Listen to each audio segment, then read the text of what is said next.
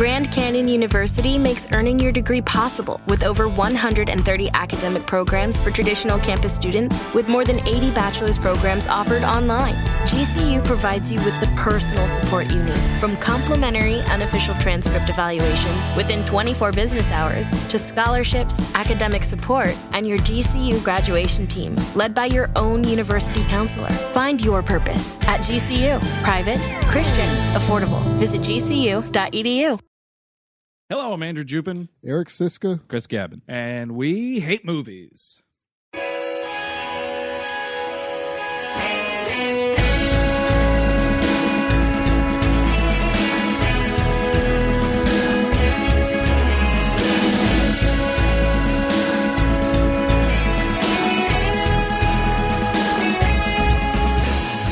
Hello, everyone. Welcome to We Hate Movies. Thank you for tuning in, as always. If you're new to the program, this is the second week of our worst of 2014 month. Mm-hmm. Last week, for maximum enjoyment, be sure to go back and check out I, Frankenstein. Right. That was a real horror show. Yeah. And not good. To piggyback off of that conversation, my voice, Eric Siska, and now we got Chris Cabin on the show. I'm here now. That's so Chris Cabin. I can now say that this is indeed my voice and not that of Steve's, Andrew's, or Eric's. Yeah. Right. And we taped this show in the northeastern United States.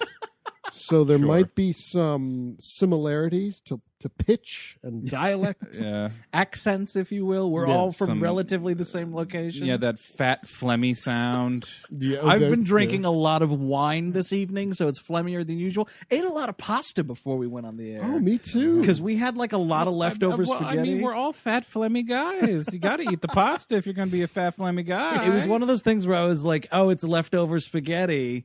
And I filled up a bowl, and I was like, well, now there's just a little bit of leftover spaghetti. Might as well finish it all. Top her off. Well, that's not enough to save. The old reasoning of that's not enough to save gets you every That's time. not enough for lunch, please. There's children starving down the street. We should eat this. Oh, I'm I thankful. can't throw this out. There's still some sausage in it, etc. So we are here today to talk about I'm confident in saying this, one of the worst movies, and I know it's going to sound hyperbolic because we say it all the time. This is one of the worst movies I've ever seen in my life. Absolutely. It's from last year, of course, Winter's Tale, directed by screenwriter Akiva Goldsman. This is the movie, if you've forgotten already, where Colin Farrell has a magic horse. Yes. Yeah. And I mean, that's really just the footnote of it. I know, but on the other hand, it's all you need to know. Sure. Like, listen, if I was trying to sell you, so Chris, this was your pick, right? So you were like, guys, this is a really shitty movie. And, usually that's fine enough. So, okay. I'm watching it last night. If you had said to me, like, hey, man, here's a movie where Colin Farrell has a magic flying horse And talks to it like rat-a-tat-tat style sometimes. Oh, he's just tickety-tack talking to this horse, man. And, I would have been like, wow, you sold me on that right there. Like, that's a selling point. I mean, he's talking to a horse that flies with magic, like, rainbow-colored fairy wings. But, like, not even actual, the reflection of wind, because we're all talking about the light and how the light touches things and who could give a shit. Well, because we got to give a shit, first of all, because we are all made of stars, and once you die, a miracle happens where you become a star in the sky, and then eventually your own Earth can go around you, where it has little people of its own that then also become stars. But I mean, here's the thing, Eric: is it your miracle or is it my miracle? You better distinguish whose miracle it is, because otherwise stuff gets pretty complicated. I think it might be Akiva Goldsman's. I don't know. You know what the miracle is? That this movie got made and put out to human beings to watch. What did he have on these people?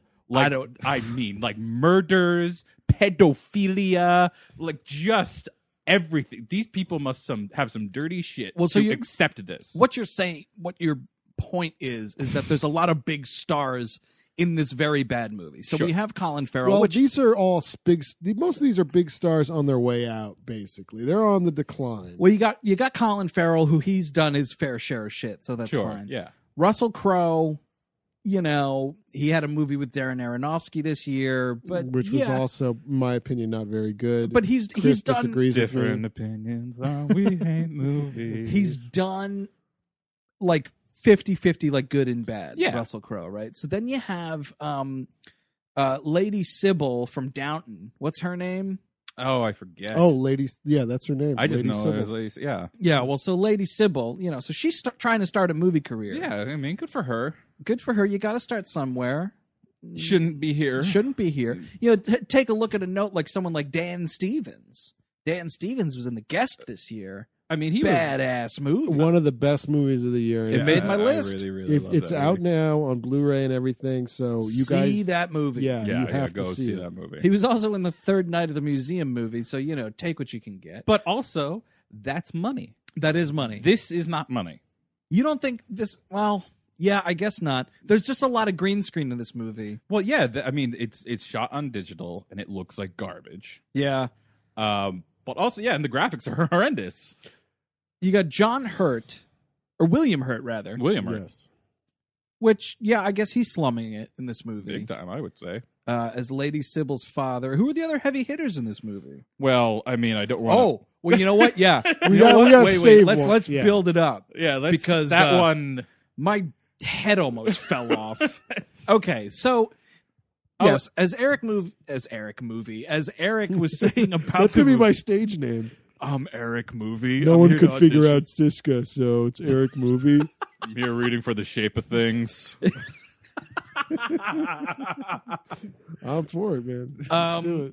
Yeah, the movie starts with Lady Sybil's doing a narration that basically posits, what if all angels were stars or some horse shit? It's like if you become an angel, like if you shed your wings, your wing dust magic garbage becomes the stars. Man, this shit just doesn't make sense. So when God killed all the angels, yeah, galaxies, as he's known to do. because back then it was just heaven, Yeah. right?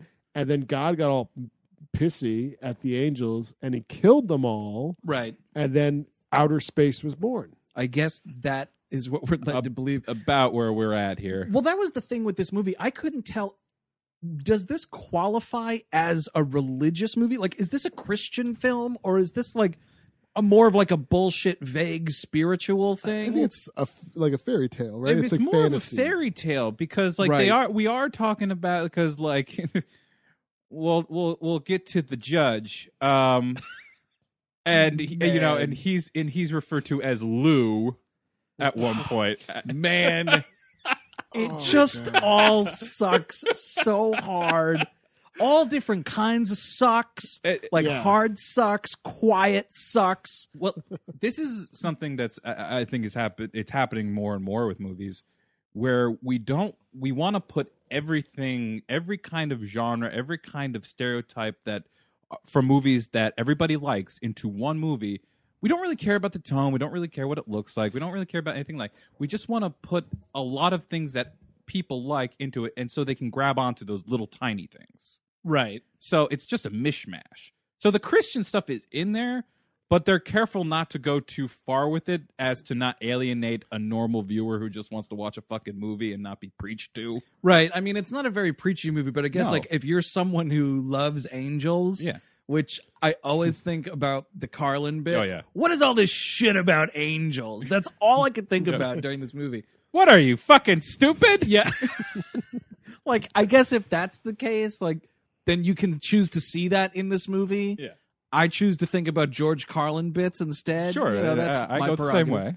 So, you know, there's some Ellis Island parents. They've got a baby. White Collar is the father. Oh, yeah, Matt Bomer. Again, somebody making, like, you were in Magic Mike, man. Solid choice in He's in roles. Magic Mike. He's in, what was the Taylor Kitsch, the HBO movie. The Normal Heart. Normal He Heart. was pretty good in that. Yeah. Oh, what a devastating motion picture that was. yeah, that was You're not not- going to work the next day after you watch that one. A cold cup of coffee and a Wait. cigarette for you. I didn't see this. Now, is this like someone gets a sad disease or something? The saddest yes. of disease. HIV.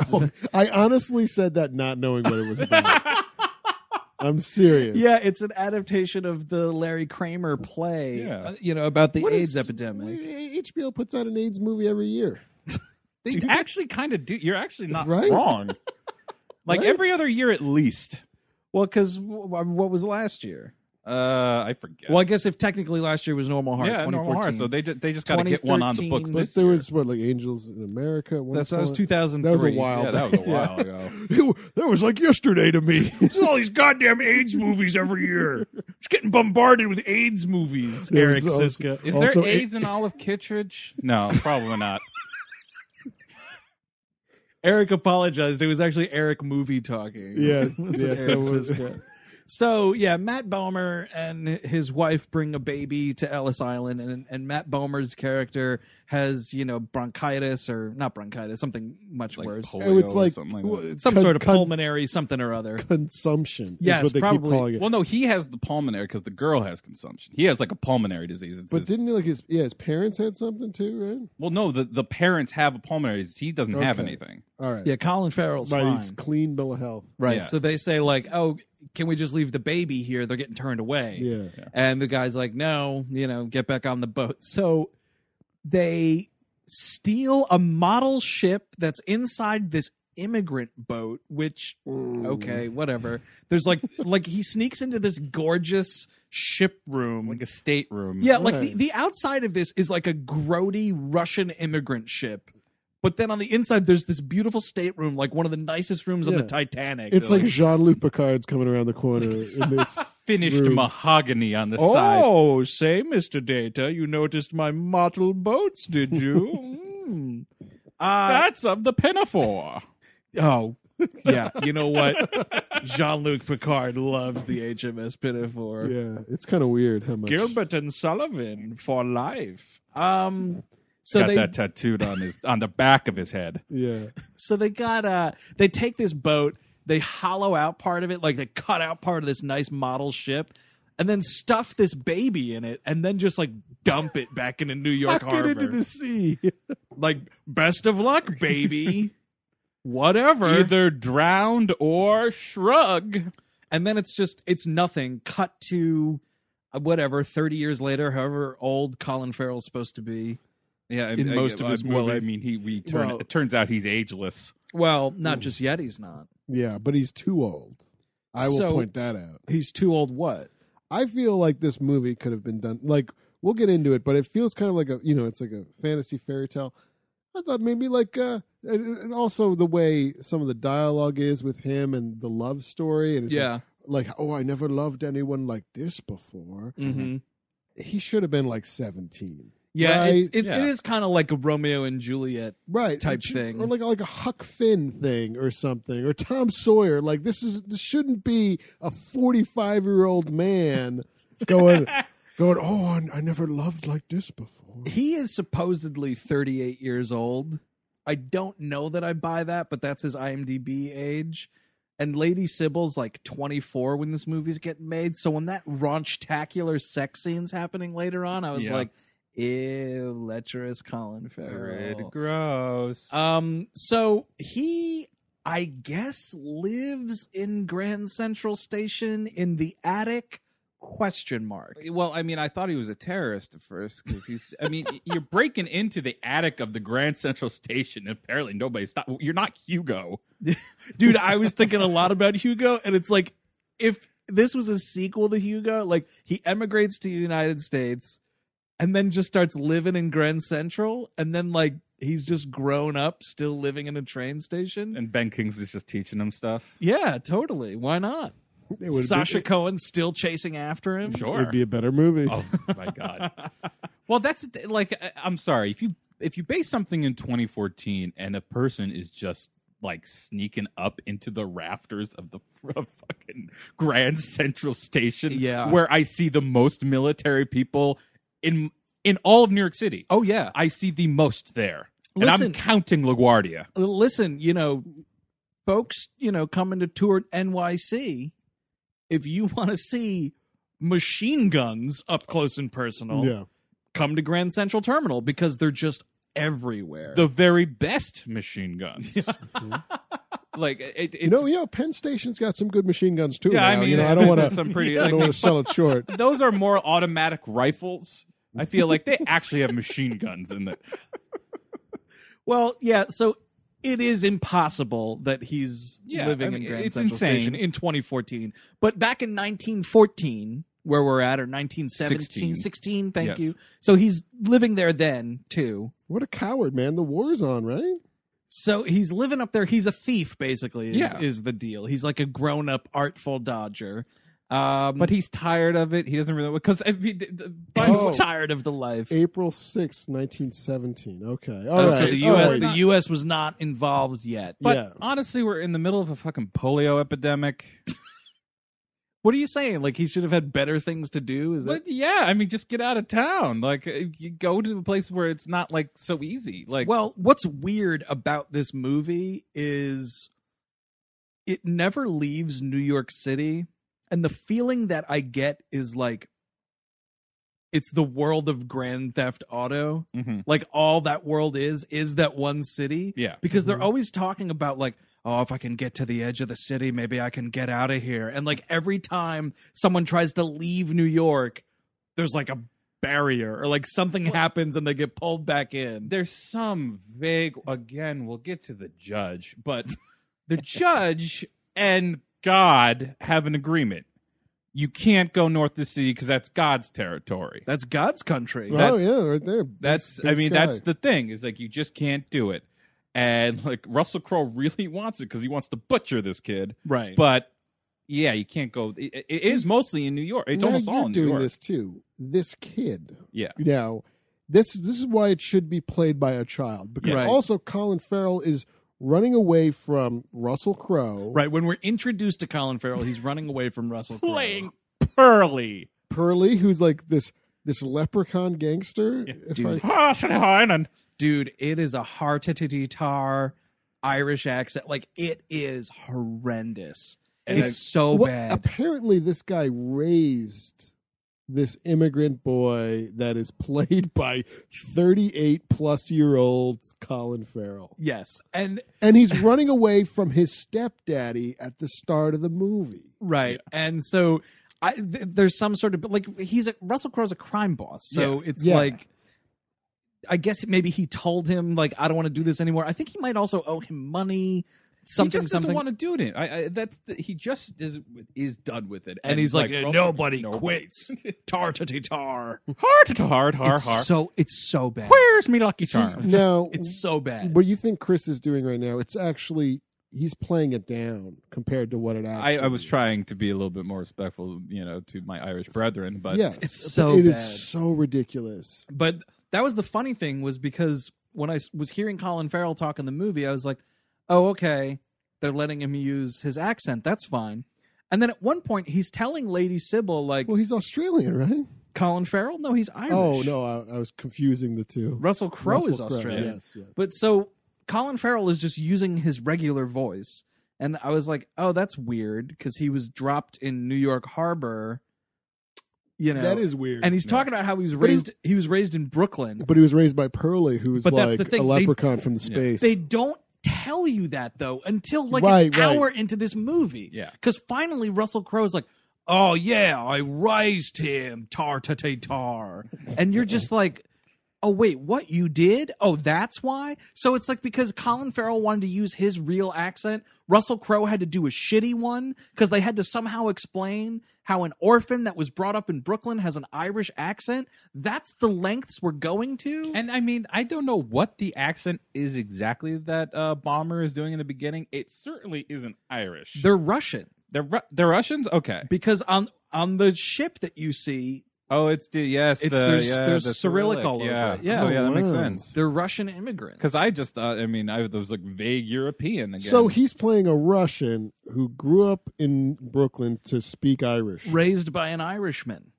All That's how silly we're getting here. Right. Yeah. That was the thing I was thinking, like, why would you do that? Like, Colin Farrell isn't the best at covering up his accent, but I'm so used to it at this point that that's fine. If you want to make Russell Crowe use his accent, I get there's an Australian gangster in Brooklyn. I don't know. Fine, whatever. That sounds like a lot of fun. That sounds like a Crocodile Dundee-esque adventure. But I mean, as far as accents go, Warwick Davis does fucking circles around him.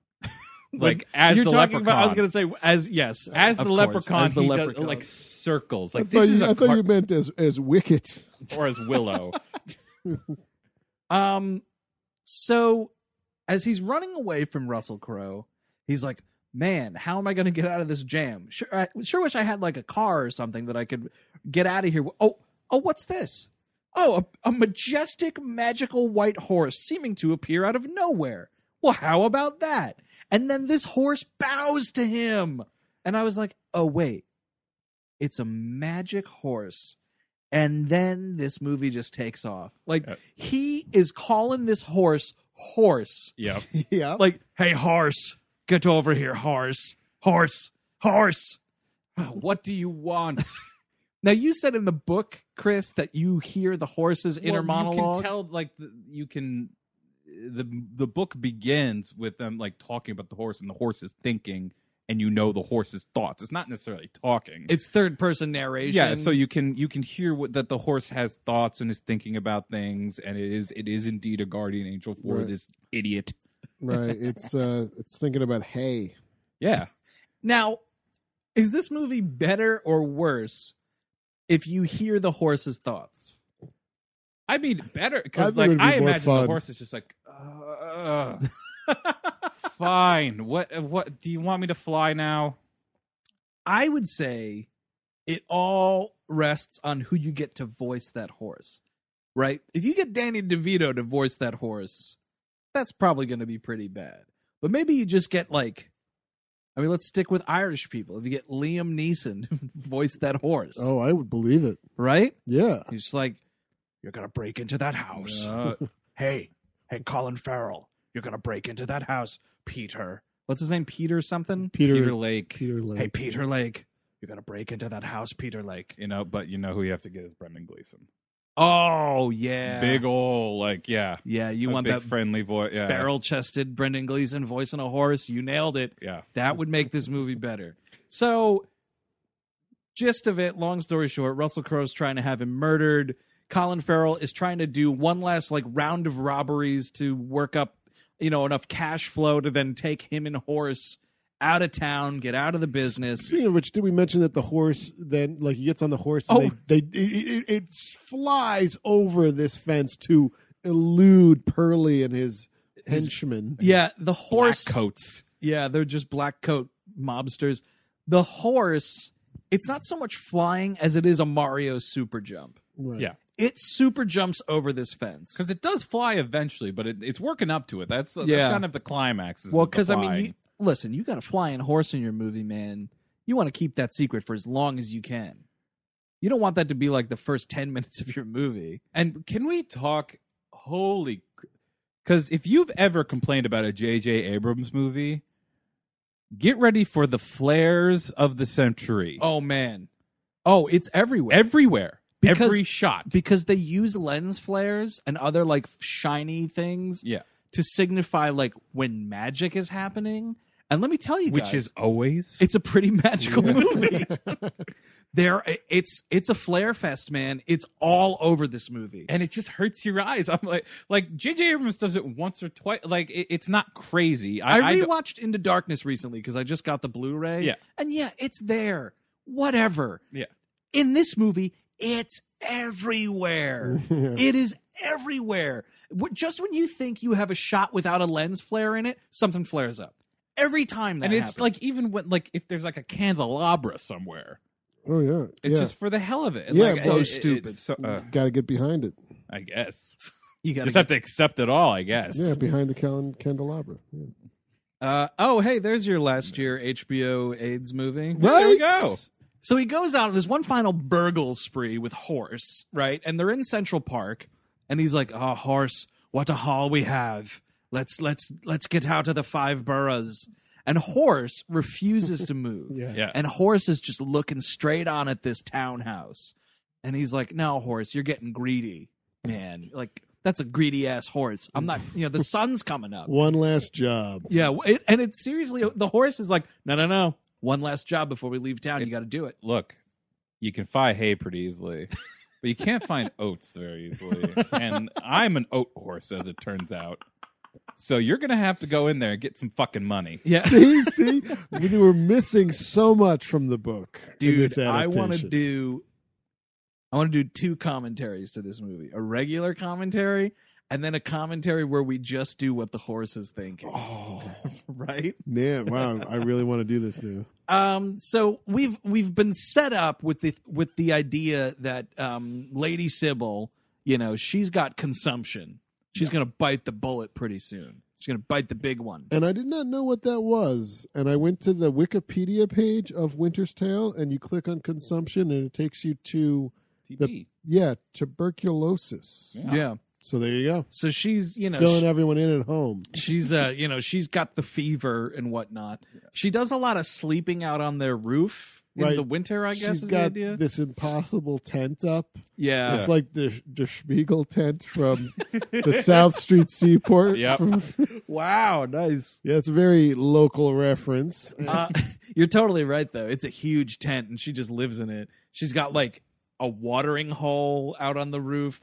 She gets in, like, cold water and goes in cold environments to, like, lower her fever and stuff. Yeah, because she's constantly sweating and constantly sick and constantly has this fever and is basically dying. And, of course, he sees fresh prey. Yeah. Well, what's amazing is when we're set up with this whole thing, her father is William Hurt, and they set up, like, the family is going a little bit upstate. They're going to the lake for the weekend, right? And they're like, okay. The Peter Lake. Yeah. So God damn it. So like, okay, house is going to be empty. Colin Farrell's going to come burgle it. Oh, right. But then they're like Lady Sybil's like, hey, everyone's going up to the lake today, but I'm going to go up tomorrow. And I was like, oh, that's weird. So we cut to like Colin Farrell. He's outside the house. We're inside this townhouse, and she's like having a hard time. And I was thinking, like, did they purposely leave a day early hoping that she might just die alone? And they'd be like, oh, she didn't get here.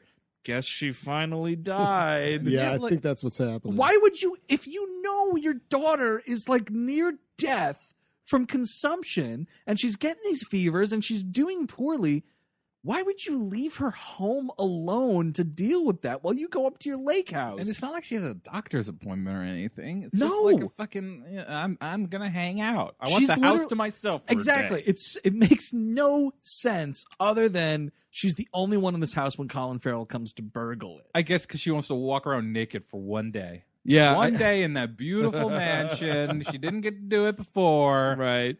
So that's the bucket list. Yeah, I think that's it. Walk around the house nude. She's she's getting towards the end of that list, BT dubs. Right. But for the time, walking around the house nude, you may laugh now because you're probably listening to this walking around the house nude. But in 1916, they'd stone you to death for that. Oh, easily. In 1960? 16. Oh, 16. Yeah. Yeah. Yeah. I mean... Yeah, you because never know. It's especially if you're a lady, there were a lot stricter laws about ladies. I mean, William Hurt's like a New York City philanthropist, so yeah, I mean, he's got an iron fist in that house. He's a fat cat, man. He's got some dough on him. So he's burgling this house. She's there, walking around naked out on the roof or whatever's going on. He's got a pretty sweet Batman. Dude. What is with this grappling hook? Like they show, it's a shot of like this patio or this balcony or whatever. And then all of a sudden a grappling hook comes up. And I was like, come on, just have him pick the lock on the back door. What? The sun is up also. It's totally the morning at this point. And he's Batmaning up the side of this Manhattan townhouse. Also, broad daylight. Yeah, it's like right next to FAO Schwartz. It's like a tall building. You can't throw that far. No, you can't. Do you think the horse helped him throw that? Yeah. Maybe the horse wings. Fine, I got it. I get him in my mouth, and then I'm going to 1, 2, 3. See, if they had revealed at this point that the horse could fly, just kind of flutter your wings a little bit and fly him up to that terrace. Right, yeah. Lazy ass horse. He wants him to burglarize things, but he doesn't want to help out with it. Right. No. That's a bad crime partner. Yeah, he's always there for when you're talking about the money. The horse is just like, oh, I'm just a getaway man. But we split that shit 2 ways. look, I came up with the plan. You're enacting it. I get it, but I figured it all out. The brains. I cased the joint, for crying out loud. So she catches him because he steps on a squeaky floorboard. But he's also like so entranced with her. She's just like, oh, there's a beautiful lady there. Yeah, he's kind of just staring at her while she manically plays the piano. Which is Brahms. Which recently, famously, in There Will Be Blood, I believe. Towards the end. I think you're right on that. I mean, it's not a piano in that composition, but... I mean, my classical music knowledge is... I don't know. It just reminded me of it, and I was like, oh, to be back with Daniel Plainview, to not be watching this movie. Instead of Peter Lake? Yes. Yeah, I would love to see Pearly versus Plainview. Oh, fuck yeah. Dude. Plainview would take him to task. Oh, yeah. He would drink his soul. Rip his head off, drink the blood, and then just, like, play with the brains just for the fuck of it. So they meet, and it's like love at first sight. They have, like, a gigantically long horseshit conversation about nothing and everything all at once. Who could be listening? And that's most of the movie. Yep, it's just them talking about nonsense. Gibberish. Just silly words. Just baby gibberish. About the stars and the wings and the light and miracles. Who gives a fuck. It's so dumb. And that's because, now see, this is when I'm like, these characters should be younger. Yeah. Because I could see a teenager. Being stupid, yes. Waxing whimsical, if you will. But to see an aged old man. Yeah. Doing this. Yeah, it's pretty silly. Perched on Alzheimer's. Yeah, I mean, it's... yeah, I mean, it makes no sense. And you wonder exactly, because also you'll notice there's a lot of, like, weird angles. Like, when the second time the horse flies, they have, like, a weird close shot on the horse's neck. Because I don't think they had the money to show the wings again. Either that or it's just a poorly made movie. That's also possible. But like also when we'll get to it, but when Pearly slits that poor kid's throat. Oh yeah. You don't actually see the throat getting slit. It's just like him going up, making the movement, and then blood somewhere. Right. Well, it's insanely cheap with bad special effects. Again, don't make these kinds of movies if you don't have the money for it. Frankenstein. Looking at you. Or just like plan your shot better.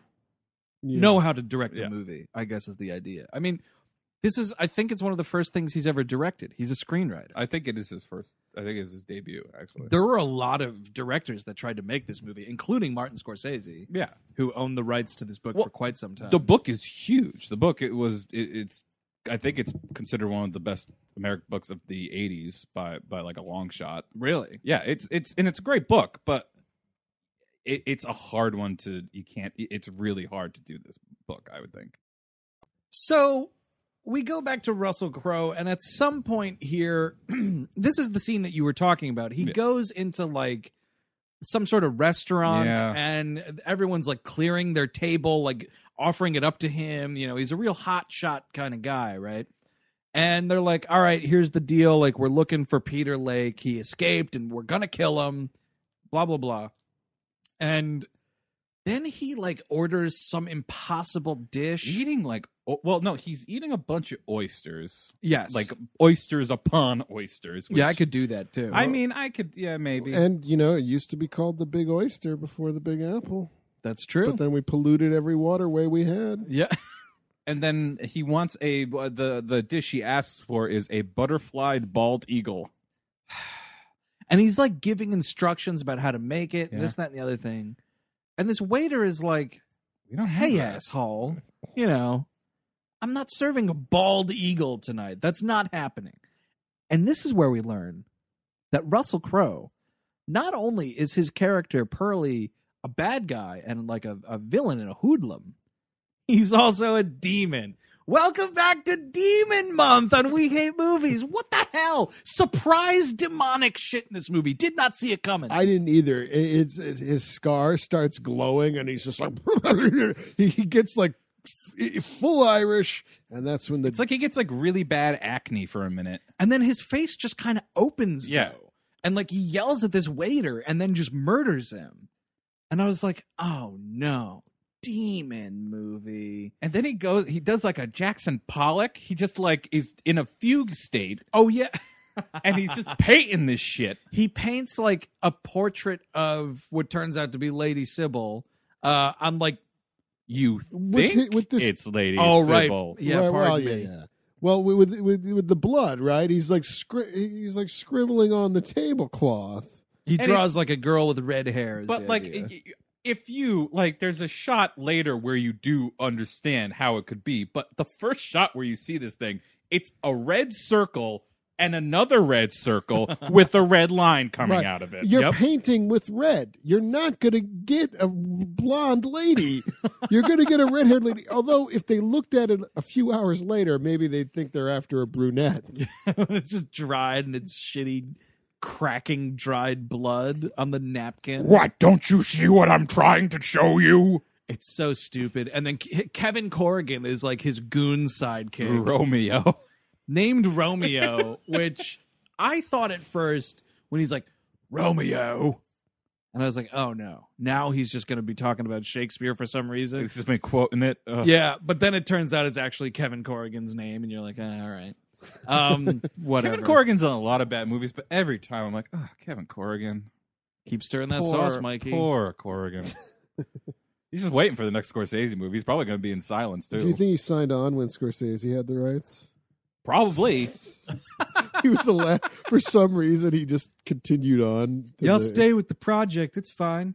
He was probably originally going to play like Pearly, and then like because Akiva took Kevin the helm. Corrigan as Pearly, the main villain of the movie. Maybe. I don't know. I would have enjoyed it more. Kevin Corrigan would have done a better job. So whatever. So they have this big like thing. She says like, I'm dying, you can't really get near me. I kind of got TB, bummer. Oh, but the true love. Yeah. Oh, man, we're just talking about true love, love at first sight, eternal bliss. Love in the stars. A kiss that can return you.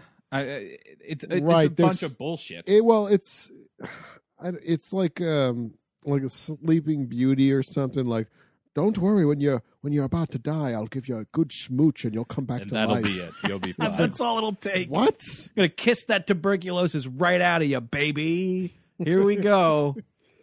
Oh, my God. Around this point is when Colin Farrell meets up with a friend of his at the docks, played by Graham Greene, who's now going to add an element of Native American mystic hokum to the part. Because why not? Why not? Well, because that's why we get Green in for anything. He's not doing that in Die Hard with a Vengeance. That's true. That horse is your spirit guide. And you're just like, all right, thank you. It's literally one scene. It's a walk and talk. He explains the Native American side of things, and then he's like, oh, by the way, sometimes the form, the spirit can take the form of several things, a dog, a this, a that. So you're just telling me that it's my spirit animal. Well, that's what he says. Yeah. Or even a big, great white horse. And the horse is right there like, how's it going? And then we see like Colin Farrell just look like, oh. And it's such a toss away. Like he's one of the Baymen that adopted Farrell when he showed up on the shores from the boat. So he's kind of supposed to be like from like a fishing culture. Yeah, I mean, it's more, again, the book does a much better job of this, but he was brought up as a fisherman. They became a mechanic, and then he went into Pearlie's gang. Right. But this is just kind of like a throwaway line. Yeah, I was your dad. Yeah, it's seriously, this scene is total tops 4 minutes. Yeah. And then Graham Greene's out of this movie. There's got to be deleted scenes or something. Well, I just don't think they gave there are scenes in this movie that it's just kind of like, let's get the plot a-going. Like, let's keep it a-going. Let's see what's going to happen. What the hell? Why not? Yeah. And a lot of it doesn't, it's certainly not interesting. Yeah, that could go on the poster. Yeah. It's certainly not interesting. A Winter's Tale. But like what? Yeah, it's like we already got the thing like, oh, apparently Russell Crowe was some type of father figure to him, but now we have to go back and see his other father figure, and we had to see his actual father abandon him, and it's just like it's just one after the other, man. I mean, you're almost 40 years old. Well, then William Hurt's going to be like a fourth almost father figure. Yes. When he's meeting the family, right? So the whole thing is whatever. This movie's longer than Star Wars. So what happens is Russell Crowe like makes the connection. They find out like, oh, yeah, he says like it's a redheaded woman in New York City. Figure it out, Goon Squad. So this one guy is like, well, say that woman's got red hair. Might as well get her killed. Yes. And it's Lady Sybil. And it turns out that this hoodlum was right, but it's a pretty big guess. So Russell Crowe, like she's leaving to go to the lake house. It's the next day, whatever. Russell Crowe's outside, and he's like, okay, you know what I'm going to do to piss off Colin Farrell? I'm going to murder you. This is what's going to happen. Well, doesn't Colin Farrell swoop in on this horse and pick her up off the ground, like right before she's about to be murdered by Russell Crowe? They go full Pegasus. The horse takes off, and you're just like, oh, wait. So it's not just a horse that can super jump. It's a horse that can fly. And glide as well. It's whatever. So this horse flies them to the lake house. Right. No, it doesn't have it doesn't have actual wings. It has like phantom wings. So I kept on just waiting for those wings just to disappear and just this horse to plummet to the earth. Right? Yes. Oh, absolutely. A bunch of people at once said, I don't believe in fairies, and the horse just died. That'd be great. Well, I mean, it's all this, it's the light bullshit. Like, it's the horse's wings are made of, like, reflective light. Am I to believe, Chris, that the Lord God put wings on a horse in this movie? Yes. Why wouldn't you believe that? Yeah, I guess so. But I'm watching this movie anyway. I'm pretty gullible as it is. But also, the devil also can light, as we see with Russell Crowe and the jewels that make the map. Yeah, there's a little bit of Ra's chamber room or whatever from Raiders of the Lost Ark. Oh, that's right. Russell Crowe lines up like a bunch of like diamonds and jewels. Rubies. He's got the staff of Ra, and if the light hits it at a certain angle, the moon like hits these jewels, and all of a sudden this cityscape lights up, and that it tells him like where Colin Farrell is. Yeah, it's just like, that's Grand Central. And that happens once. He can't do it again, apparently. Yeah, why wouldn't you bring that gimmick back? Why not just have that sack of rubies with you at all times? And just like, all right, I lost them. Yeah, I don't. Here we go. Yeah, I don't get Russell Crowe using this ability once. That's a good point, because it's just like the whole movie he's looking for him. That's the whole point of the movie, is that Pearlie wants to kill him. But it's also just weird just to do that and then quickly move on from it. It's like, what the hell did Maybe I he just doesn't watch? do it that often, because even Kevin Corrigan, he sees him do it. And, you're led to believe that he's been working for Pearlie for a while. Like, he does this parlor trick in front of Kevin Corrigan, and he's like, whoa, wait, what? Wait, what are you doing? And he's like, just get after him. I have jewels. Can I do that? I'm gonna go home. We'll look for Colin Farrell tomorrow. I'm gonna go home. I'm gonna check this out, see what we got happening here. But also, by the way, when he does, because what happens is when the Pegasus goes over the edge, he's north of the city, right? So Russell Crowe first kills Romeo because he fucked it up. Oh, right. Right, because you got Lord Vader tactics in this. And yeah, totally. You get one shot. You mucked it up, man, so you get assassinated. So now I've got Roy as my number 2. Yeah. Guy named Roy. It's just some dude. Like, Kevin Corrigan got murdered and thrown off a cliff for some dude to replace him. Some dude with a bad beard. And then he says, I gotta go talk to the judge. Right. So let's all remember that the demons are not allowed north of the city. Yes. That's the rule. So he says, I got to go talk to the judge. We'll leave it there for a second. Colin Farrell meets the family, right? He's like, hey, I rescued your daughter. You left her home alone for some reason. I don't know why you would do that. She's got weeks to live. I came in here to rob the place, and I found a sweet girl about 20 years younger than myself. I took better care of her than you did. I don't know. By the way, one of the lines in this romance between these two, she says, I'm 21 years old and I've never been kissed on the mouth. And he's just like, uh-huh. I've got to fix. Yeah. Well, I could kiss you on the mouth. Is that, you're leaving me a clue? Is it okay if I'm constantly sweating and feeling all weird? And are you actually attracted to this haircut? Yeah, he's got a shitty haircut. Like a in this mushroom, movie. but like shaved underneath Well, mushroom. that's the thing. It's a slicked back mushroom cut is what it is. What's brilliant about this haircut is it was fashionable in 1916 and it's fashionable in 2014. In Williamsburg only. It totally came back, though, that haircut. It's huge. It's back in a big, bad way, man. Oh, is it? Oh, yeah. Oh, Oh, well yeah, then. dude. Open your eyes. So William Hurt, like, takes this guy down a peg. Yeah. So, like, he meets with Colin Farrell in the sitting room, and he's like, so, you look like a real scumbag. You look like a thief. You look like you're probably pretty uneducated, and you might have been meeting my daughter because you were burglarizing my house. And Colin Farrell's just like, yep, you got me. And I kind of stopped her from being killed. Yeah. Oh, remember that one detail? This mobster was going to cut her throat in the middle of the street. Oh, and man, and talk about the worst lines. I mean, it's rife throughout this whole movie. You could pick any second of this movie. There's a bad line. And he's ready to kick him out of this house, too. He's like, oh, too sweet. He's like, keep your answer brief. And if any of my family comes into this room, button up. And Colin Farrell's like, all right, listen, I am a thief. I'm also kind of a mechanic. I was on my last job when my horse told me I should rob your house. Hey, cut it out. The horse is outside, like, looking in the window, just like, shut up. He's just like draws his hoof across his neck. Well, yeah, like right before that, I did do a lot of drugs.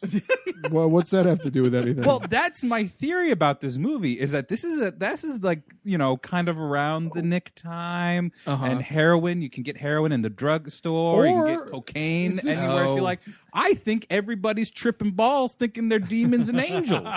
That's very possible. Or this is all just her crazy fever dream before she dies. That's also possible. Yep. My brain is not working right. I've got the sicknesses. And it's just like firing in these weird ways. And she's just like, oh, there's a devil. That man's with the mafia. He's a devil.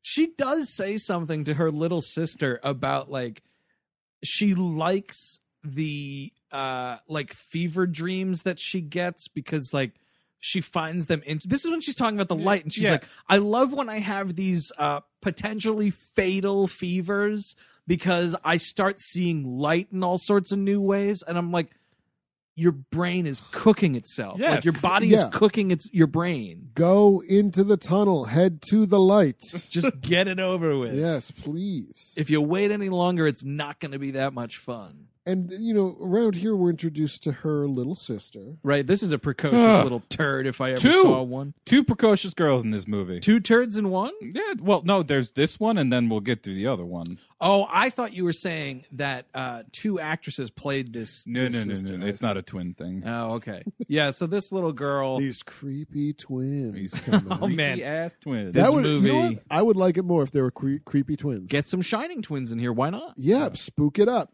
You Get have it- to get it spook up spooky. this movie, man. I Get it mean- a little bit spooky. You got angels and demons, I guess, running around. And you would think it'd be a little bit more scarier. Yeah, you'd think there'd be like what they choose to make supernatural is weird. Well, the faces, that's it. Like, it's really just Russell Crowe's face. Faces and flying and horses. the judge's Right. face. We're almost Yeah. there. We're almost there. It's killing me, really. So, but another one of the worst. This conversation between William Hurt and Colin Farrell. I mean, it's one of the worst scenes I've ever seen in a movie. Yeah. But another thing is he's talking about how much he loves his daughter. I love your daughter this way, that way. He goes, well, you understand, you know, she's got the consumption. You know, she doesn't have much longer to live. Like, how do you feel about my daughter's condition? And he says, it's an official question. It's a real question. Yeah. One person asks another person. Colin Farrell says to him, he's like, hey, do you think it's possible to love someone so much that they just wouldn't die? And William Hurt's like, do you have consumption too? Is your brain also frying right now? Have you been seeing light in new ways as well? Yeah. Do you have consumption, or are you just stupid? Is that your problem? And then he says, like, he ties the thief thing back in because he's like, don't you think it would be okay if I just stole one life? And I'm like, oh my God. Just stop it. Just shut the fuck up, Stop dude. what you're doing right now. It's so terrible. That sounds like a threat of murder. Yeah, I'm going to steal her life away, right? Like, I'm going to take it. I'm going to take that Take life. your daughter. I'm going to take her life, take it and put it in my pocket. It's so bad. Put her down by the aisle. Love someone so much they can't die. Incorrect. No. God damn it. Just remember that, though. Remember that question that he asked. Yeah, it's important. Because this movie's dumb enough to answer it. So, Russell Crowe gets to the judge's office. Presumably the judge is his boss or, whatever. We don't really know yet. Yeah, right? you were going up the totem pole of the criminal organization. Right.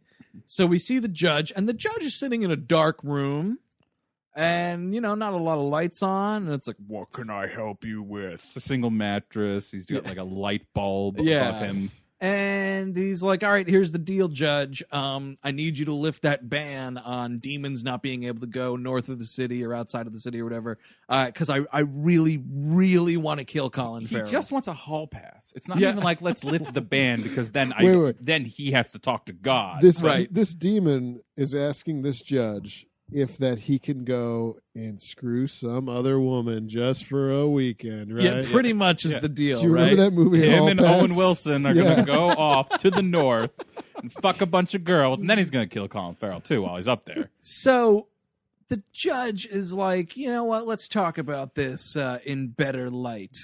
And he pulls the string to turn this light bulb on, and standing before me on my TV is Will Smith playing the devil. Come on. Oh, my God. There's so much that's terrible with this, starting with the fact that he's dressed like Will Smith just going out for the day in Los Angeles. He went out for a coffee and then did this performance. He's wearing a hip T-shirt. Jimi Hendrix. He has Jimi Hendrix T-shirt on. Oh, I didn't notice it was a Hendrix. It's joking. It's a blazer with a Jimi Hendrix T-shirt and a vest. Oh, mercy. God, he's timeless. That is so dumb. So the devil loves Jimi Hendrix. Who doesn't exist yet. Yeah. Oh yeah. By the way. Serious? Oh yeah. By the way. I totally forgot this. Yeah. Take a look at it. Slow down your iTunes there, and you'll see it. Put some jewels in front of your TV so it lights up correctly. Yeah. Put your rubies and your jades and such. Dude, I didn't even notice that. I thought he was just wearing a hip T-shirt. It's a Hendrix T-shirt. It's a Hendrix T-shirt. You know what? Now my brain is collapsing. Dude, you got the consumption. I think I do. I just got it. Oh my God. I did not notice that. That's so dumb. It's really bad. Why didn't anyone care? Because they probably thought it was cool, or Will Smith suggested it the day of, and Akivas were like, "Well, I guess that's cool." Will came up with this great idea in between takes. We had the devil in just a regular old 3-piece suit like the rest of the criminals. It was tinted a little bit red though. Sure, but then Will says, "How about I just wear what I'm wearing right now?" Oh, and the crew went crazy. Oh my God. And at first I was like, well, I don't know. I don't know if that's going to work. And then Will said, well, I'm walking otherwise because I don't give a flying fuck about this. Dude, it's so dumb. Also, he's got gigantic, diamond stud earrings each ear. What? You know what, Will Smith? Get in costume. Everyone else has to look like they're in 1916. Yeah. You do too. Any good devil who wants to walk around the street like devils do would dress the part. Okay? This is the devil's time. This is his favorite fashion era. You get like a Van Dyke beard going. You got a top hat. Where's his top hat and some tailcoat? It's ridiculous. You know what? Al Pacino in The Devil's Advocate, he's dressed period appropriate. Oh, yeah. You don't see him walking around in some sort of, grizzly bear T-shirt. I would love to see how that would happen because that movie predates that band. Oh my God! Wait, so I just pulled up a photo. And Eric has pulled up on the internet ticker. You're totally right, Chris. All you had to do, by the way, is Google Winter's Tale Will Smith. A picture comes up, some sort of fan set photo. And by the way, I love Will Smith. I don't have any problem with Will Smith whatsoever. No, not usually I do. Well, I mean, he's kind of a weirdo. Well, yeah, and those kids. Well, yeah. For the most part, I don't have a problem with Will Smith. No, it's not you. We gotta do something about your kids. The crazy lunatics. Doc Brown. They become assholes or something. But he is wearing it's a like shiny silver blazer, or a vest rather. There's a nice blue blazer and a Jimi Hendrix T-shirt. Oh man, it's unbelievable! It's nuts. And I was wrong, by the way. I don't think they're stud earrings; they're big hoop earrings. Oh, okay. He's getting the pirate look on. But so since we don't really, Will Smith's not like, you know what? You're not putting horns on me. You're not putting a tail on me. I'm not asking for horns. No, man. I mean, like I think they ran through it and I was like, what can we do to make you the devil? So right. What they decided to do. Eric also found a GIF of the greatest part of this movie. Of course. It's Will Smith's face contorting into like fangs. So because he gets angry because he's the devil. Well, that's the thing is when he gets angry because so Pearlie's like, get me up there. I want to kill Colin Farrell. Yes. And Lucifer, or as he calls him at one point, Lou. Dude, you know what? You can't be casual with your boss, especially when your boss is the devil. Lucifer, you call him the judge or you call him Lucifer? Judge, Your Honor, I don't even get the point of calling him a judge. What's that about? Because he makes the decisions, I guess. Because he calls the shots. He's the final say. I think that's it. Okay. But I would just call him Mr. Morningstar. There you go. Well, and that's the thing is he does that classic, like the devil thing where he's like, I was once of his chosen ones, and then I was cast out. Oh, man, you know what I hate is whiny Lucifers. I get it, man. God cast you out. Just shut up. Yeah, you know how long ago that was? You big baby, get over it. Exactly. And you know what? The devil, you're doing okay. You got a pretty sweet army, all sorts of demons running around, JFK's down hanging out at your turf, John Wayne's there. And you know what? I'm going to disprove hell on this podcast. Do it. Because I don't get, another thing I don't get about the devil is I understand, as a fallen angel, maybe he hates humanity and he wants to punish humans. But after so many hundreds of years, what is the point of punishing man for sins against our Lord in heaven? Like, he's basically helping God by punishing sinners. Yep. I don't get it. Well, because he's that, he gets pleasure from torturing the people who do the torturing. He gets too into it. So I go to hell. I get tortured by the devil, right, for hundreds of years, for eternity. Dude. I mean, who cares anymore, right? Wouldn't I'd be like relaxing while I'm getting tortured? Like I'm used to it. You probably would get used to it. Like your tolerance probably builds up. And you know what? Don't write in saying they zap you back to a time frame where it feels like it hurts again, because I don't care about pain. I've evolved past that. No matter what. But I'm saying Will Smith cares very much about pain. And he wants people to feel pain. And when he's yelling at Russell Crowe, he wants him to be scared. He wants him to be fearful. So instead of just, showing him a burning corpse or all these things would probably get Russell Crowe off in this movie, but to really put the fear of God in him, he lowers his jaw to a Coneheads-esque rows of teeth. Yeah, it's really, really silly. Dude, he looks like Baraka from Mortal Kombat. He absolutely does. He gets this long, weird, amphibian-looking underbite going on. He doesn't have the cutters, which is, an artistic choice. I understand. You don't want to go full Baraka. No. But and he also has a reflection of himself in fire. Oh, right. He's got... Right. It's like Peter Pan's shadow, this horse shit. Oh, my God. This thing's just dancing around up on the wall. God damn it, dude. God damn it. It's worse. Again, I'm going to call back a Sadak here. But the Terminator 2 original DVD screen, it's those kind of flames in the background. It's rippling heat. It's real bullshit. It's so terrible. But anyway, he's like, nope, you don't get to do it. You're just going to have to wait for him to come back to you. Right, yep. So, great. Thanks for that pointless-ass scene. And son of a bitch, short-lived scene, and we're back to talking.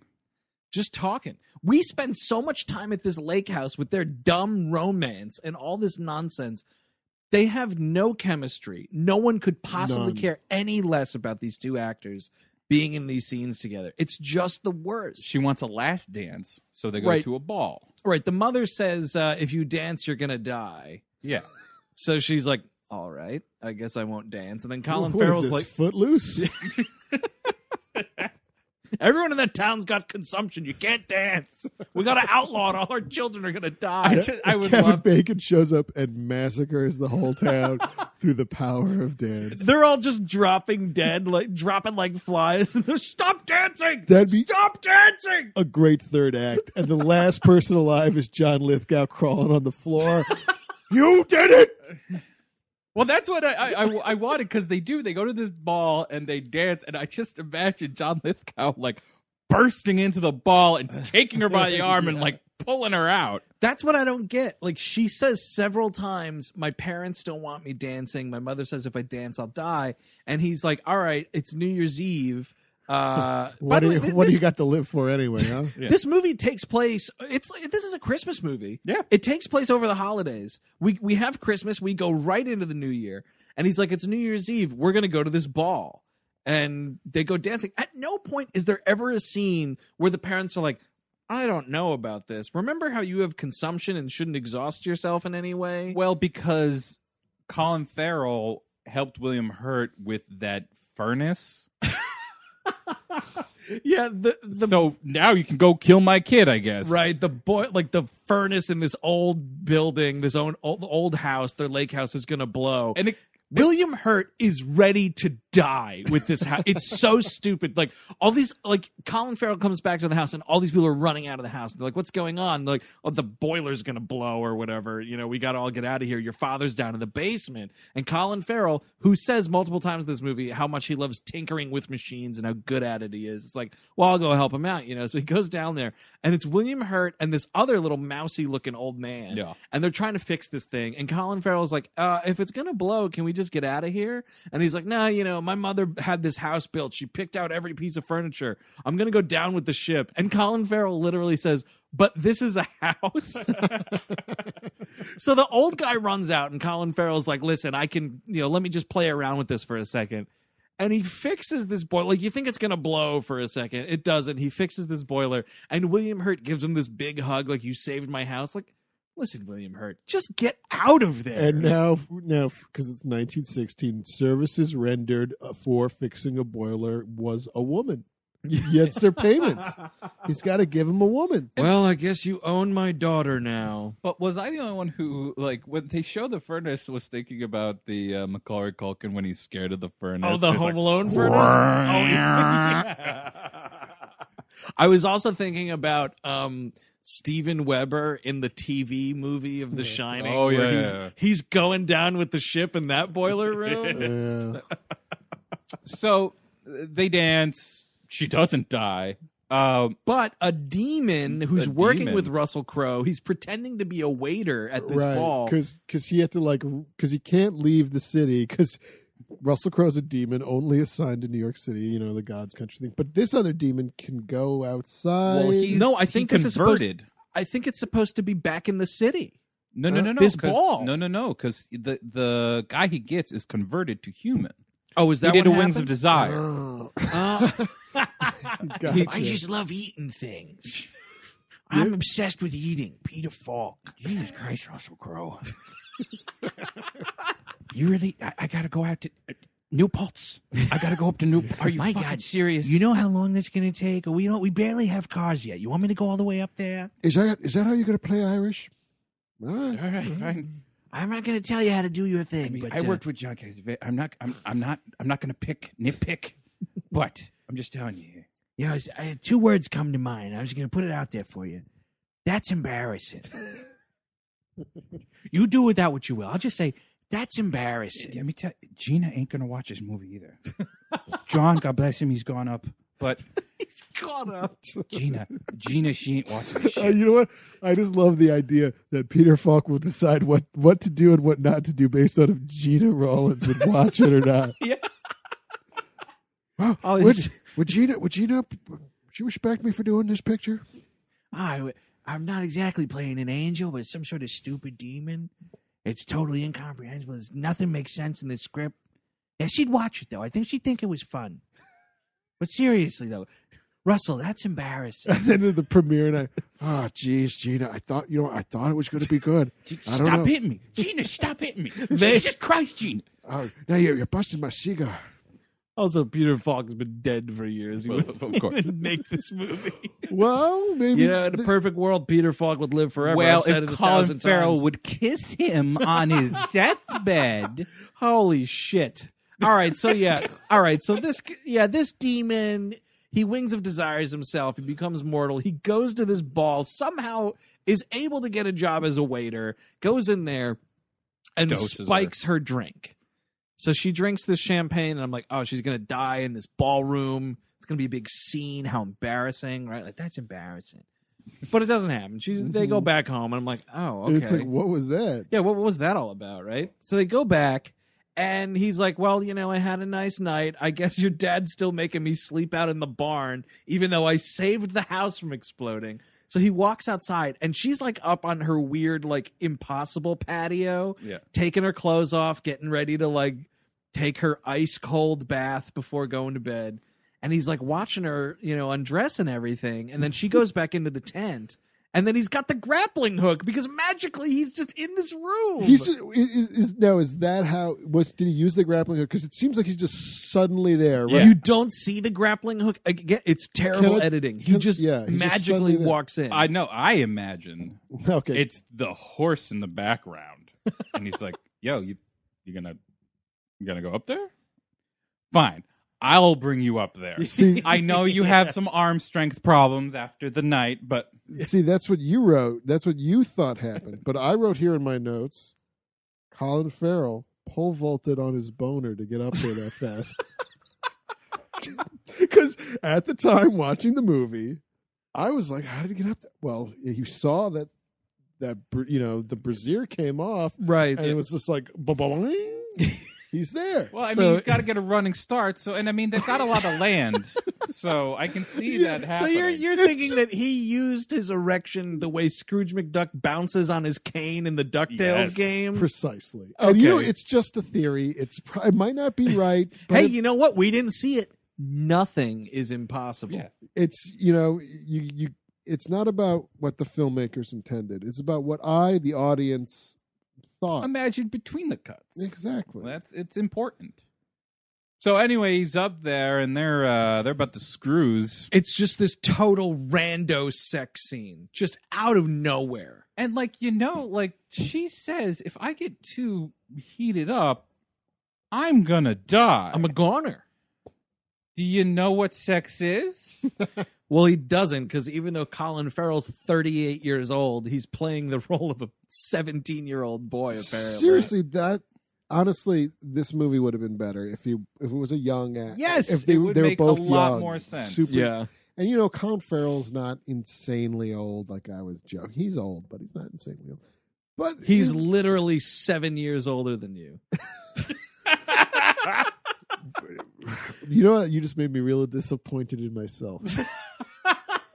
look at the mountains that you've never pole vaulted with your boner. No. That I'm probably gonna die and not do that. No, I've done that, but I haven't. Have this mountain of a legacy to leave behind. Yes, SWAT. I mean, I don't don't have punch my yourself SWAT too yet. much. The Recruit. I don't have the Recruit yet. Alexander. Or I don't have my a Home at the End of the World. That movie's a real stink fest.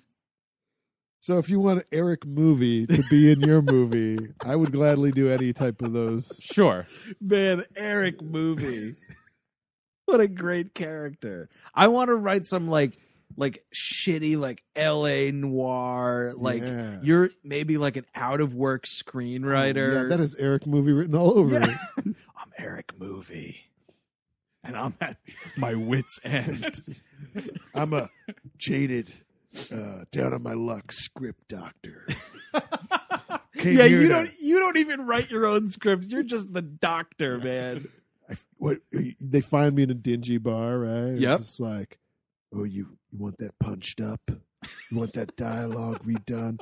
Like 5 o'clock shadow, smoking. Yep. Whiskey. Yep. Yeah, I'll take the case.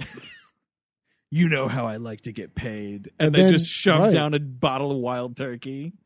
And it's like, I don't know how she died. She was like that when I got here. Because, it's a noir. Speaking of she was like that when I got here, they have sexual intercourse and she expires. Gone. Instantly. She says something about like I can see you now, or it's not that. But yeah, like it's something. We're Oh, finally there, or like some bullshit. Like Her soul is going to go to Alpha Centauri to be a star amongst the alien gods. and she's just dead, and he's like, "Oh fuck," because like there he is, nude in William Hurt's castle. But where can he go? Where Willa, right? Is that the name of the is it Lily or Willa? whatever? Little The- Willa, the little sister. The yeah. little sister said, like, earlier in the picture, if you bring her to the secret garden and you give her a kiss right on this spot. Oh man, Ugh. they're making like a Sleeping Beauty Yeah. thing or a Yeah. Snow White Yeah, thing yeah, or yeah. whatever it is. She's like, this little sister literally constructs her sister's deathbed. Is what happens in this movie, and she's like, if she dies when you have sex, just bring her down here; it'll fix it. And he does, He totally and it does. doesn't work. Of course it doesn't. Dude, And she's just a dead. corpse. She's just totally dead. And you know what? Way too much kissing this corpse. Oh yeah. Look, you kiss a corpse once and you're like, it didn't work. That's the last time you try to bring it back. It's like he's trying to do CPR or mouth to mouth. Yeah, but it's just with sexy kissing. Even if it's my girlfriend, my partner, my wife, whatever. If it's a dead body, and it's been a dead body for a while, Yep. because I had to carry that thing through the castle, or maybe I pole vaulted my boner again. No, if there With was the ever body. if there was ever a time when you don't have a boner, it's when you're carrying your dead girlfriend's corpse down a staircase. I'm going to stop you right there. Not necessarily. You're right. Speak This for is yourself. the world of Winter's Speak- Tale. Nothing's impossible. There is a flying horse. So he gets down there with this corpse, and I mean, it's got to be at least 20 minutes. This is a dead, cold body. She's starting to stiffen up. Yeah. I'm like, okay, are you sure a peck on the cheek won't do it? No, Like, it's slobber like, town. okay, just like to the lips, tongue, no tongue, right? Ugh. So It's like her mouth is dry at this point. He tastes sucked like all the dead. saliva out. It tastes like dead. Very good. So she's dead, and they have the funeral, and she's buried in Brooklyn. And Colin Farrell attends from afar. Yeah. And He takes a walk amongst the tombstones. Yeah, exactly Yeah. right. And the little sister sees him, and she's like, bummer. He's probably not going to stay in our lives. And Colin Farrell then just doesn't die. And we cut to 2014, and he's like kind of pseudo homeless. He's back living at Grand Central. He's not homeless. He's got like a place. Oh, yeah, you're right. Yeah, he's got a place, and he's got a not better haircut. It's just longer, grown out. He yeah. looks like a pirate. Yeah, he's kind of like, I mean, he's got like an Urban Outfitters hoodie, a jacket with the hoodie underneath it. Right. He's got. It's like an I Frankenstein fashion. A bit, yes. Yeah. It actually is exactly like an I Frankenstein kind of wardrobe. Oh, wait a Because second. if you're doomed to walk the earth, you get the memo. You know what to do. It's, Right. a good tweed jacket and that hoodie. But we totally forgot like how this all happens. So after the funeral, I guess he's just like hanging out, and Russell Crowe tracks him down. Right, Right in And front is- of the Brooklyn Bridge, I think. Yeah, they're on the Brooklyn Bridge, and he's like, all right, this is happening. And the horse comes in. Oh, that's what it is. He's getting ready to flee town with the horse. And he's Yes. like, all right, horse, she's dead. It's back to just me and you again. Let's get out of there. Finally. Yeah, the horse dude. is like, you know what? Shit. I've been waiting. you ruined my Christmas hanging out with this girl. I was in a barn for Christmas. Do you honestly want to count the amount of times I told you not to fuck her? Because she's going to die. Have you read anything about consumption? Man, I'm a horse. I'm a horse that knows all about consumption. I talked to a doctor once. That's all it took.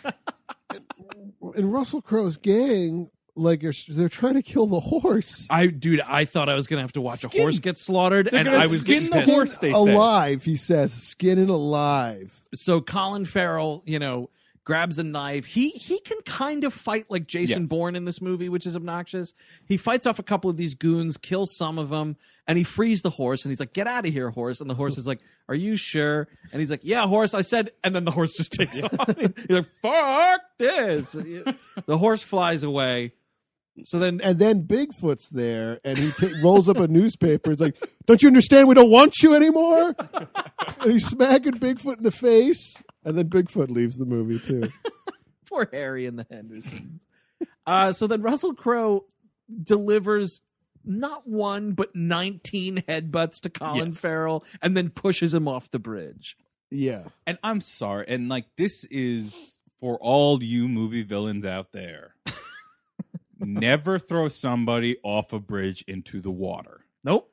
Don't do it. Guess what? It's the easiest thing to come back from. Mm-hmm. Absolutely. Stick a knife in his throat. Dr. Richard Kimball did it. See, if he can do and that was a sure you're going to die situation. Totally. That guy did not kill his wife, man. And man, just put a knife in his throat and then toss him over. It's so simple. You got the knife right there. That's what you do in New York. And I mean, this guy is like killing he wants to butcher people left and right, and he takes the soft side with this kid. Also, you're a demon, dude. Why are you just pushing people? Yeah. Put your demon face on and bite his head off. Yeah, or burn the him body. Eat the whole fucking thing. Just eat it. You know what this movie lacks is a real nice occult practice or something. We need some sort of ceremony. Yeah. You're totally right. Even when they go to the devil, it's just some asshole hanging out in a loading dock. It is. Yeah. It's exactly that. So anyway, flash forward to 2014. He hangs out in Central Park making chalk drawings. His memory has been wiped. Yes. He hasn't aged a day. Yeah, the Men in Black found him. Yep, exactly. Zapped him. They zapped him. And he's doing these drawings, which is the exact drawings that Russell Crowe did in Blood to hunt his lady fair down. Right. I don't think she's going to be appreciating that. If she's looking down as a star, being like, wait a second, you're just drawing the bad guy's drawing of me? How does he even have that in his memory? The it's headbutt. A vision. It's a vision. No, it's the headbutt. He did so many headbutts, some of his mind went into Colin Farrell's. It's like tapping two cell phones together to share an MP3. It's exactly like that. So Don't forget this drawing. So he runs into another precocious turd, and this time it's this little girl's mother is Jennifer Connelly. Welcome back to the movies, Jennifer Connelly. I guess. Great picture to return to.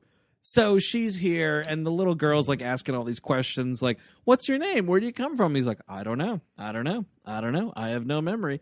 Jennifer Connelly, as a mother who watches her daughter run into a long-haired, weird-looking dude in Central Park, allows this conversation to go on way too long. Way too long. They have like a full 2 to 3 minute talk, and she's like, "Well, it was nice meeting you. Have to go." No. You pull that child away right away, man, immediately. You might not be able to hear that conversation, but half of it is curse. Half of it is the most disgusting shit you ever wanted to hear. Oh, totally. This guy's muttering to himself about demons and the devil and the angels and the star people, and he's doing little cartoons on the sidewalk. This dead girl he was making out with after he fucked her. Like, I mean, it's... He's just dead. Well, maybe he forgot that part. Maybe that's part of the maybe amnesia. that one was lost in the swipe too. But it'd be great if he was just yelling that in Central Park, because people who haven't visited New York or lived here, that's what happens every day. That's nonstop. So he starts like getting some of his memories back. Yeah, vaguely. Yeah. And he remembers William Hurt's name. Isaac Penn. Yeah. Yeah. And so he goes to this library that William Hurt's character, like, donated money to or whatever, and he goes looking for him. He has no idea that 100 years has passed. It's like the Isaac Penn branch of the public library or something. He's Yes. just like, I would like to speak to Isaac Penn. And this dude's just like, you messing with me or what? And it turns out, wow, I mean, how convenient Jennifer Connelly works at this library branch. So he's like, oh, I got to go see some microfiche. And she's like, okay, I'll take you down to this, the microfiche or whatever. Let's look up, Mr. Because Penn. he doesn't have ID. Like, oh yeah, clearly an immortal would never have ID. The guy is like, okay, you can apply to look at this microfiche. It'll take like 2 weeks. I just need 2 forms of identification. And he's like, yeah, so that's not gonna fly. Yeah. And so then Jennifer Connelly is like, oh well, lucky for you, I work here. So they go down to the basement, and she puts up this microfiche, and there is William Hurt, and he's like, oh well, look, could have been my father-in-law, but I fucked her and she died. Fixed that guy's furnace. Totally fixed that guy's furnace one time. That's crazy. It looks like a happy customer. And then it cuts to a picture of Lady Sybil, and he starts tearing up, like, oh, she was so beautiful. She, she had consumption and whatnot, And then there's a picture of him. There's a picture of the two of them. And Jennifer Connelly just turns around and the line is, now what's going on here? It's what she says. Now what's going on And then here? she says something like your father? She's trying to rationalize it. It's got to be your father, right? Why wouldn't your first thought be con job? Or dangerous homeless time traveler. Well, that's also a problem. I mean, that is always my first suspicion. Yeah. Dangerous time traveler. I watched Terminator. That's my first. That's the first place I go. Mm-hmm. He says something he's standing there just crying over this microfiche, and she's like, and he's just like, she played Brahms, just crying. And she's like, and cut to him just at her house. Yep. What? Why is this movie even still happening? Well, that's the thing. Yes. It's 2 movies. It's 2 movies. It's 2 movies. The second of I didn't like the first one. Why are you giving me the second one? Well, maybe you'll like it if it's set in 2014. And and by the way, because I guess it's a late reveal. Cancer Kid. Oh yeah. So instead of consumption, Jennifer Connelly's daughter has cancer. Oh man, the 21st century. Yep. With all these weird things like cancer and cars, and I guess they had cars back then.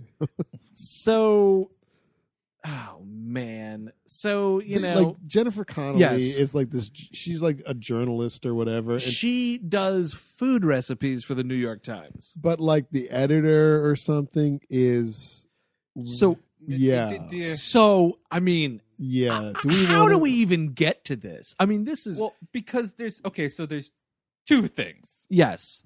So he's like, well, I can prove it to you. After he's like, well, there's one person. Now Willow, when she was a kid, she was like 5 years old, 10 years old. Yeah, maybe? she was like maybe 8 or something. 8 in years 1916. 1916. Yep. Write that down. Yeah. 1916. She's 8 years old. Let's just say it that way. So that means that she was born in 1908.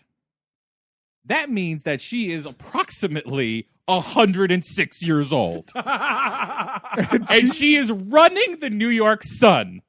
Yep. That's why no one reads it, because it's and deranged she's fine. gibberish. By the way, she's walking around. She's just fine. She's played by a very chipper Eva Marie Saint, who was born in the 1920s. Yes, so it makes a little more sense. I mean, honestly, 106-year-old editor of the New York Sun. Look, you did a shitty 1916 period piece.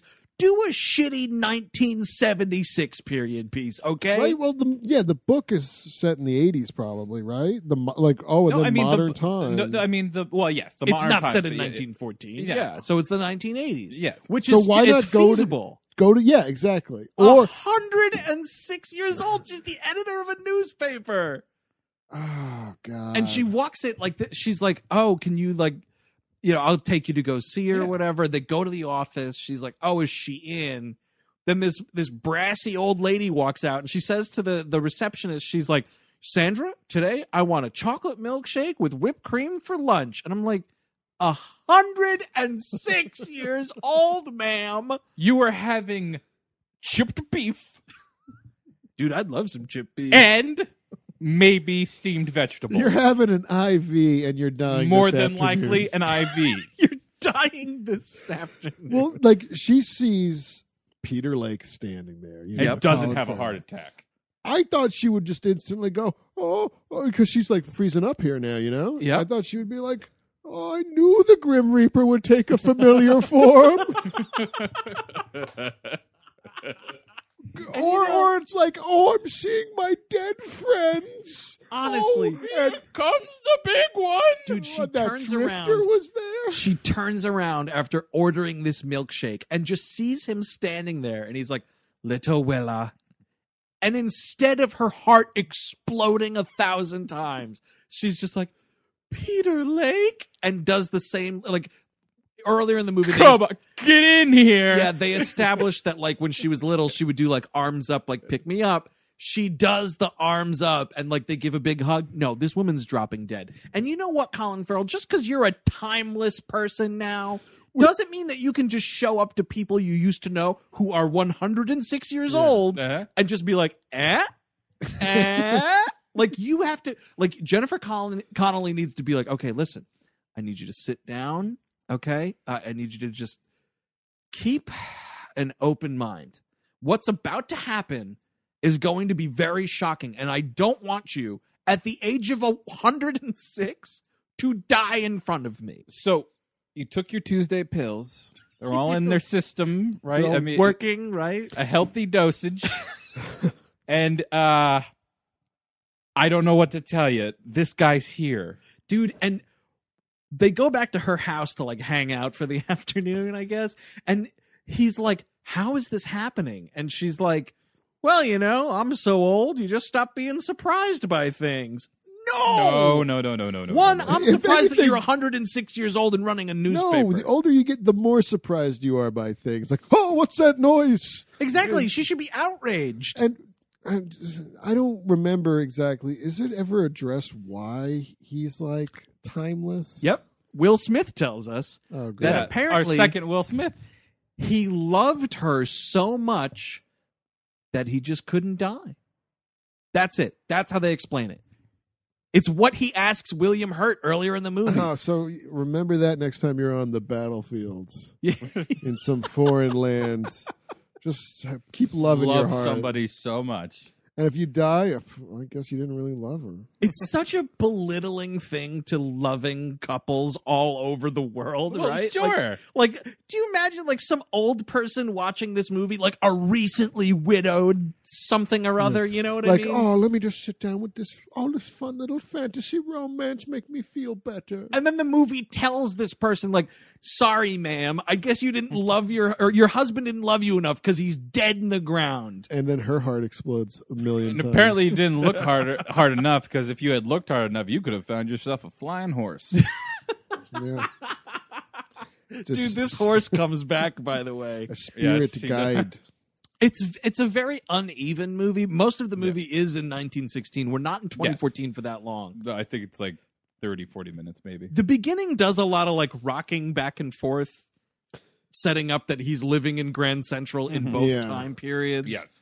But when we get to 2014, it's not there for that long. So they hang out with Eva Marie Saint for a little longer. And then it's awesome. Like, they're leaving and they're on the front steps and she's like, well, Peter Lake, I suppose I'm never going to see you again. And I was like, why would you say that? Because you're 106 years old?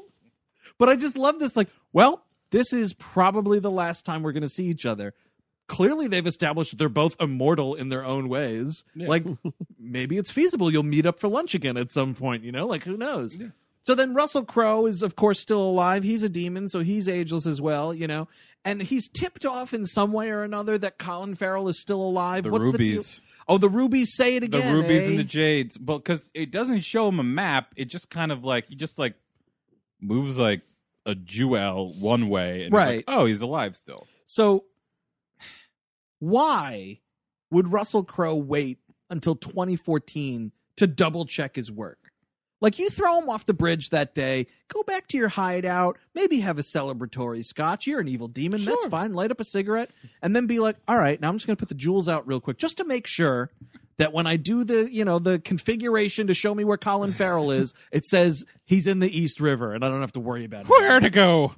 Oh, no, I lost him. Like, why wouldn't you do that? Why would you wait 98 years? Establish something that's like every 100 years I could do this or something. Yes, exactly. And wouldn't your friend Lou know about this? Yeah, totally. Wouldn't Will Smith be like, why are you celebrating? He just crawled out of the river. He's still totally alive. He's with the horse. The horse and him are fine. So Russell Crowe has a new bodyguard, which is Kevin Durand. It's Kevin Durand. And he is the grandson of Romeo. Which is just ridiculous. And great. Comes to nothing. There's a hilarious moment, though, where he's like, hey, remember that story I told you about how I murdered your grandfather? And Kevin Durand's like, all right, I'll just back out of this office quietly. Pardon me. So, I mean, whatever.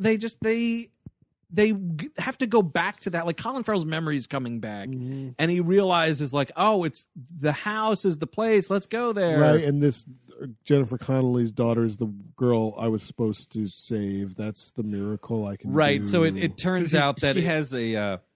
the drawings were always of her in her She has a red cancer scarf smock. around her head, shielding the cancer. Right, hair. the radiation. She's got a scarf on there. Yeah. So it's Russell Crowe's vision. Mistook that for red hair. It was a red scarf. So Colin Farrell realizes this and was like, "Oh, I know how to save your daughter. We got to get to this house." Yeah. So the horse, takes them. He's like, "Oh, by the way, this is my flying horse." Well, by the way, because Lou and Pearlie. Oh, right. They have another talk. Yeah. Little deal with the devil here. And it's kind of funny. We're losing, Lucifer. We're losing bad. We're losing bad.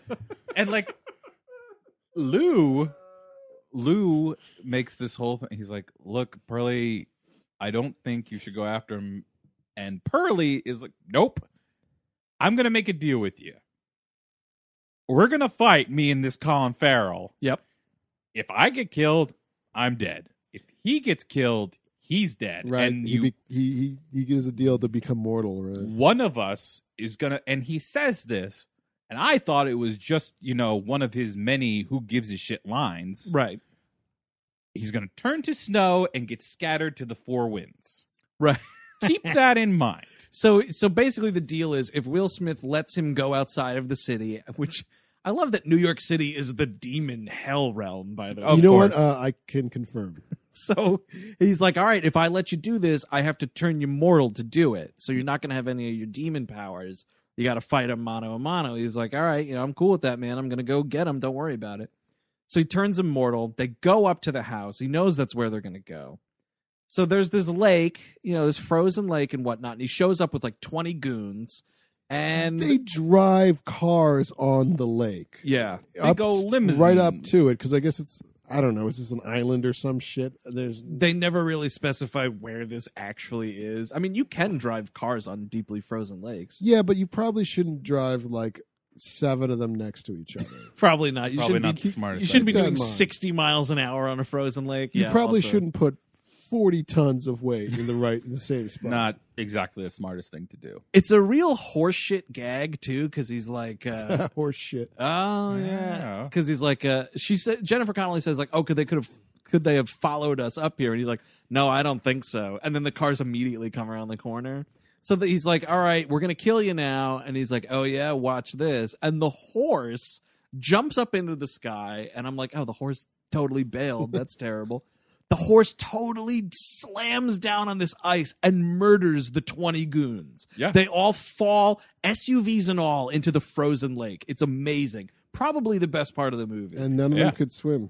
Nope. They all just drown. And so then it's Russell Crowe versus Colin Farrell, and they're fighting. And I was thinking, man, I always wanted to, how cool would a fight scene between Russell Crowe and Colin Farrell be? It's a shame that I have to watch it under these circumstances. Yeah. So they have this fight. It's a pretty brutal fight. Like Russell Crowe's beating the shit out of him for the most part. But then Colin Farrell has. So we have to go back just a second. He's kept the little name tag that displayed like the name of his little model ship that he was found in. Yeah. City of Justice. The City of Justice. Mm-hmm. So he produces that from his coat sleeve and jams it into Russell Crowe's throat, up into his neck, and murders him. He dies, and he does turn into snow and blow away. Scattered to the four winds. Oh, man. And so, it's such horseshit. Let's just wrap this up. So, the daughter's dead. Like, she dies while the horse is flying to the lake house. Right. They get her in the little bed, the death bed that the girl made. And, Colin Farrell kisses her on the forehead. And it's like, oh, it didn't work. It didn't work. Oh, it worked. Oh, never mind. Well, magic. Now, there we go. Why is everyone crying? I'm a little kid. Yeah. Oh, yeah. She's like, what are you crying for, Mom? And then suddenly we're back in the city, right in front of a giant awning that says Dunkin' Donuts. Do you drink Dunkin' Donuts? Oh, absolutely, dude. Everybody does. And it's America runs on it. It runs on Dunkin'. You're totally right. Yeah. You're totally right. It happens that way. And so, the day is saved. I'm your miracle. You don't have cancer anymore. No, that's you're fine. fantastic. And she's like, well, I guess it's the last we'll be seeing you. And he's like, yeah, probably. Yeah. And he and the horse have to go back to their home planet. The horse is like, all right, get on my back. We're going to go become stars now. And they fly up into the sky, and it turns into a dot, and then the dot just freezes, and it's a new star. But he also sees one star, and it's like, it's alluded to like, oh, that's my lady. That's my lady's become a star. I'm going to become a twin sun up there next to her. Right next to her. Yep. And that planet they're next to, Tatooine from Star Wars. So wait, am I to understand that? So Colin Farrell and the horse, because that is the end of the movie. Yeah. Colin Farrell and the horse go up and become the star. Yes. Is it like a Jeff Goldblum fly situation? Oh, you think he's a half man, half horse? Because he's a centaur. It would He's got be a horse cock. I don't want to go too blue, but if you become half man, half horse, I'm assuming you're taking that point. If you're gonna pick one thing, right. I think you got to because otherwise it's a BoJack Horseman situation. And right. Nobody wants that. Nobody does want that. You would want rather to be a cool centaur. Yeah, centaur. Right? That's like a constellation right there. That's what the sky's full of. They're full of centaurs and lizards and things. I do think so. Yeah, because it's not two separate stars. No, so you're right. I think they merge into one thing, and that's gross. It's really weird. He becomes a centaur at the end of the movie. A centaur sun. It's like a burning hot sun, and in the center is just a centaur running in a circle to power it. And that's how religion works. Yep. And the devil is defeated once again. And that's Winter's Tale. One of the worst movies I've ever seen in my life. One of the best credits, though, I've ever seen in my life. Way down the list, it says costumer for Mr. Smith. And I just yelled out, fire that fucker. What costumer? His closet? I thought you were going to talk about the credit that immediately comes up at the very end, which is essentially, it lists everything you could ever do in a movie. And it's like, by Akiva Goldsman. Yeah, this dude was doing a lot of lifting for this movie. Written, produced, directed. Because you would have to, because who would want to be a part of this? Yeah. Everybody can come to my house and eat lunch. I got some cold cuts. Got some good toasted bread for you all. Oh, man. Now I know no one's going to recommend this movie. No, but is this movie a seeing is believing situation? Oh, I mean, I don't necessarily think you need to. It's longer than Star Wars. It's not. Hour 53. I thought it was over 2. It's an hour 58. Oh, okay, so it's not longer than Star Wars. 3 minutes shorter than Star Wars. All right, they just dodged it. So it credits, feels longer. but credits with the trailers and everything, it's about the same amount, I would say. Yeah. I'm just waiting for the special edition to come out. Of Winter's Tale? Yes. Where Sebulba's in it? Right. They just didn't have the technology at the time to complete certain things. Like that horse's wings. Yeah. They can only pay for half of the wings. These are temporary wings. When technology's better, we can give this horse some real wings. I'm sorry you fell in love with a half-completed movie. It's just not what I intended. That's Winter's Tale from the last year, 2014, directed by Akiva Goldsman. If you want to get a hold of us, check out our website, WHMPodcast.com. Like us on Facebook and follow us on Twitter. We're at WHM Podcast. Right into the mailbag, weallhatemovies@gmail.com. We are doing the worst of 2014. What was your worst of 2014? Write in and let us know. I just want to, since I jumped in on the last episode, to remind everyone about our subreddit. We got the subreddit going on. Yeah. But I want to let you know another thing you can do to help the show and make it more prolific is we have a Tumblr page, WHMpodcast.tumblr.com. We repost episodes there. And hey, you like the show? You got a Tumblr? Reblog those episodes. Spread the word. Totally. Whatever way you can. And we should add on to that, however you find the program, iTunes or whatever the podcast catchers or whatever you do. If you can rate and review the show wherever you get it, totally do it. People don't realize how important that is. That actually that will help us immensely if you could just give us a star rating in iTunes. It takes you 2 seconds. If you stream the show on Stitcher, you can rate and give reviews on Stitcher now, so that's totally available. However you can do it. Also, hey, you know what? WHMpodcast.spreadshirt.com. Get that Probably Secundus t-shirt. It is the hottest selling shirt in our store right now. But I will say we also have a dog actor bandana. You got a dog? I put a little We Hate Movies flair on him. Clue for next week's episode, Chris Cabin. Game of Thrones. Game of Thrones. Oh, what could that mean? Oh, a lot of mystery surrounding that. That's a huge cast. That's a big flying horse mystery. Yeah. That is a huge cast. So until next week, when we find out what we're talking about with Game of Thrones, I'm Andrew Jupin. Eric Siska. Chris Cabin. Take it easy.